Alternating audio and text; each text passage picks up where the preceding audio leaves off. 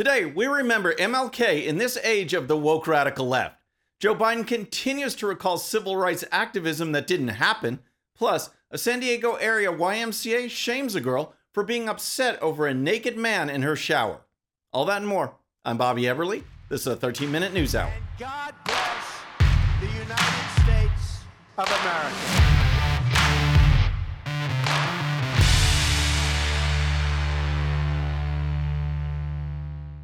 Okay, friends, welcome to the show. Happy Monday. Hope you had a great weekend. If you're new to the show, thank you so much for tuning in. We're going to start with Dr. Martin Luther King Jr., his legacy, and the full-on assault of that legacy by the woke radical left. Now, growing up in the era in which I did, King's words and teachings were an integral part of elementary school and junior high. In addition to being taught about patriotism and the great American melting pot, we were also taught about achievement and merit and equal opportunity and colorblind society.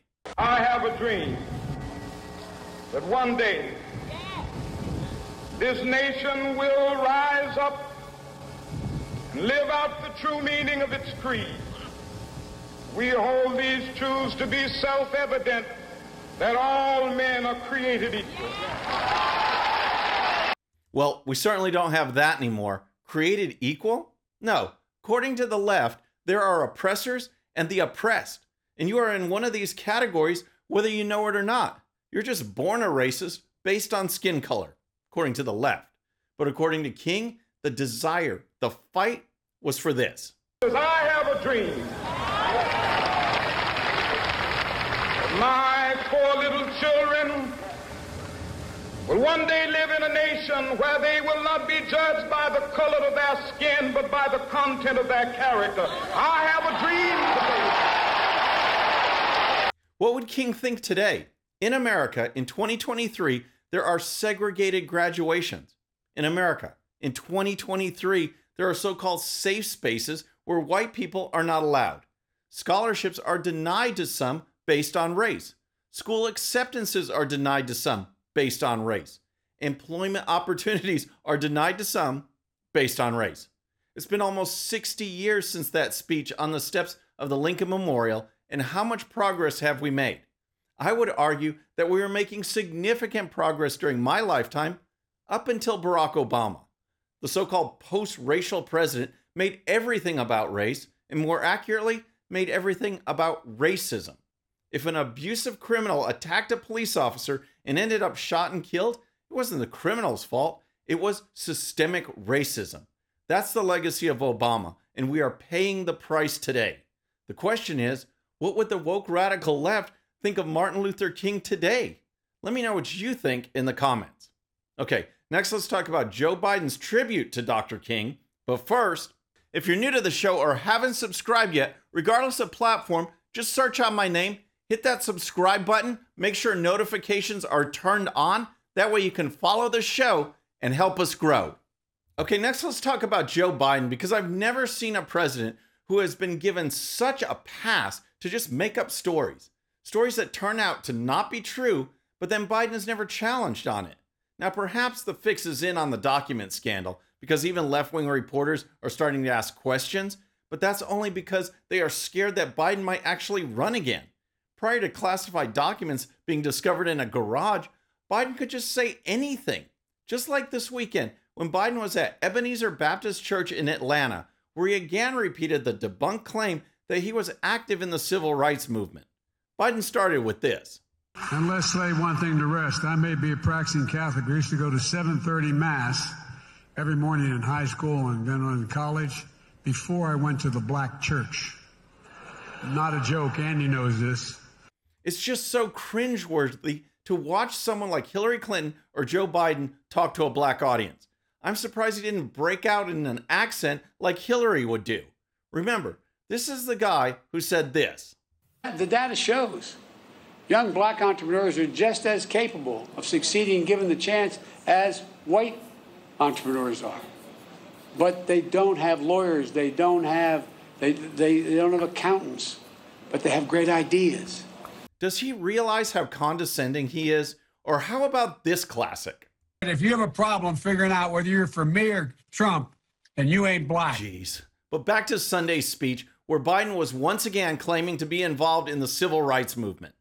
I have two political heroes my entire life. When I started off as a 22-year-old kid in the East Side of the civil rights movement. Now, Fox News has a great story online that you can find in today's One Sheet that debunks all Biden's claims. In fact, Biden acknowledged back in the 1980s that he was not an activist, did not march, did not go down to Selma or anywhere else. But he tells the stories today. Oh, on Sunday, Biden also said this about his Supreme Court pick, Ketanji Brown Jackson. Those are the words of Ketanji Brown Jackson, our Supreme Court Justice. After stumbling and bumbling, he finally gets out Ketanji Brown Jackson. And there's our civil rights marcher in chief. All right, next let's talk about a San Diego area YMCA that is making news for the way it handled a very upset 17-year-old. Turns out the girl was upset because there was a man who was being allowed to shower with the girls in the facility's women's locker room. Did the YMCA understand the clearly obvious nature of the girl's feelings? No. Instead, the organization tried to shame her because this man, full anatomy and all, identifies as a woman. Here's the girl, Rebecca Phillips, testifying before the Santee City Council. Just 2 weeks ago, after finishing my shift at my job, I went to the gym to swim laps. As I was showering after my workout, I saw a naked male in the women's locker room.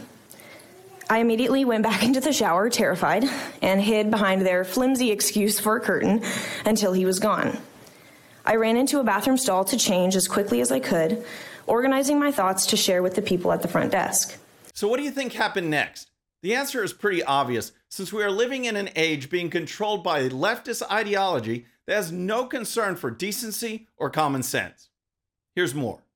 When I asked the YMCA management what their policy was regarding transgenders, they confirmed that the man that I saw was indeed allowed to shower wherever he pleased.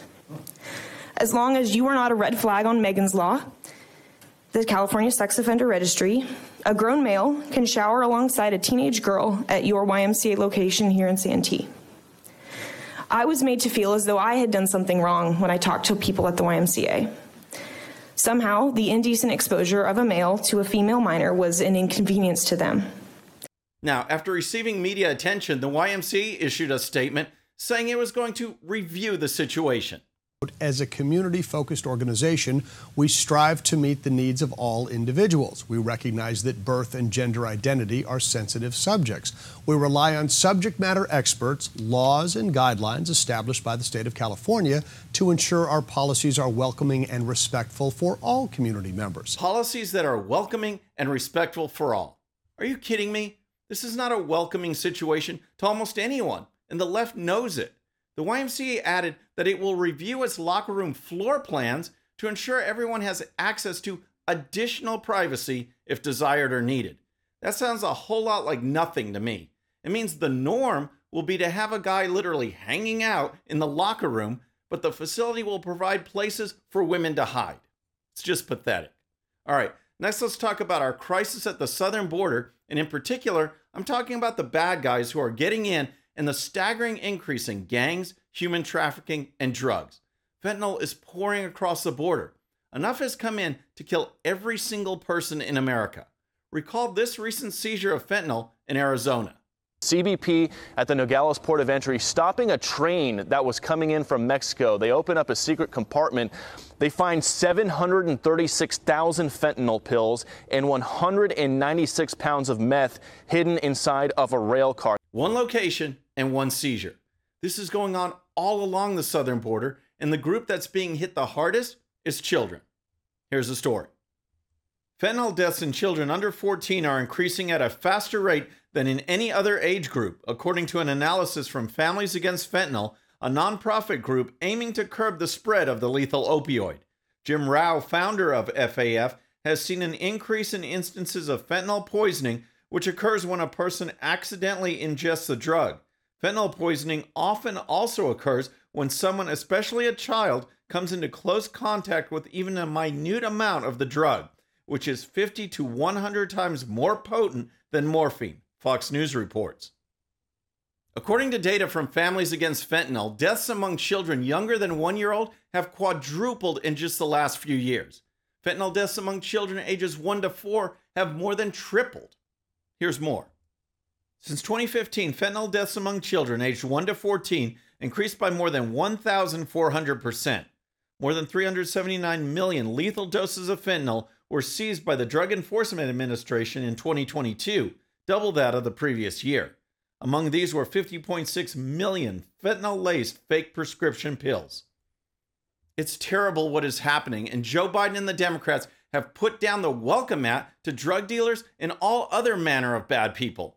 Nothing is stopping them, and Biden's policies are only encouraging more lawlessness. All right, next let's talk about the National Merit Scholarships and a disturbing trend that's going around regarding students not being notified of National Merit Awards because it might make other students feel sad. Recall that Thomas Jefferson High School in Virginia is under fire from angry parents because administrators withheld notification of awards. Turns out that Thomas Jefferson High School isn't the only one. Here's the story. 4 more Northern Virginia high school principals notified parents on Friday admitting that they had withheld National Merit Award notifications from students. Sean DeRose, principal of Annandale High School, wrote a letter for parents noting that when the delay of award notifications came to light at Thomas Jefferson High School for Science and Technology, they did their own internal review and discovered that the high school did not receive their commended scholar certificates from the National Merit Scholarship Corporation. In addition to Annandale High School, principals from 3 other Northern Virginia high schools sent nearly identical emails to parents saying there was a delay. However, as we learned regarding Thomas Jefferson High School, administrators received the notification in plenty of time for students to be able to use the awards on college applications, but the school withheld the information, all in the name of wokeness. Here's more. Last week, 2 Fairfax high schools apologized to parents for not sending merit award notifications. The principals at Westfield High School and Langley High School sent almost identical emails to families. It's a civil rights disaster blamed on staffing, said Fairfax County mom Asra Nomani of the National Merit Scandal. Fairfax County schools are not alone in neglecting to notify high school students. Loudoun County Public Schools Acting Superintendent Daniel Smith acknowledged in a school board meeting Tuesday night that 14 of 17 county high schools had delayed notifying students of status as National Merit Commended Scholars. Wow, let's keep high-achieving students down so we can make others feel better. What does that accomplish? Nothing. But excellence and achievement are the bane of the left. Recall, they even call such traits racist. In the meantime, it's the students who lose out.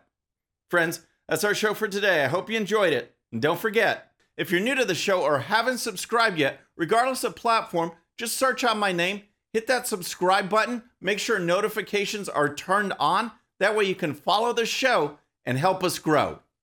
Thank you so much for tuning in. And remember, today's show's one sheet is available to Patreon supporters using the link in the description. The one sheet gives you the links to all the videos and stories used on today's show so you can dive even deeper into each issue. And with that, our next show will be Wednesday evening at the usual time. Until then, I'm Bobby Eberle. This is a 13-minute news hour.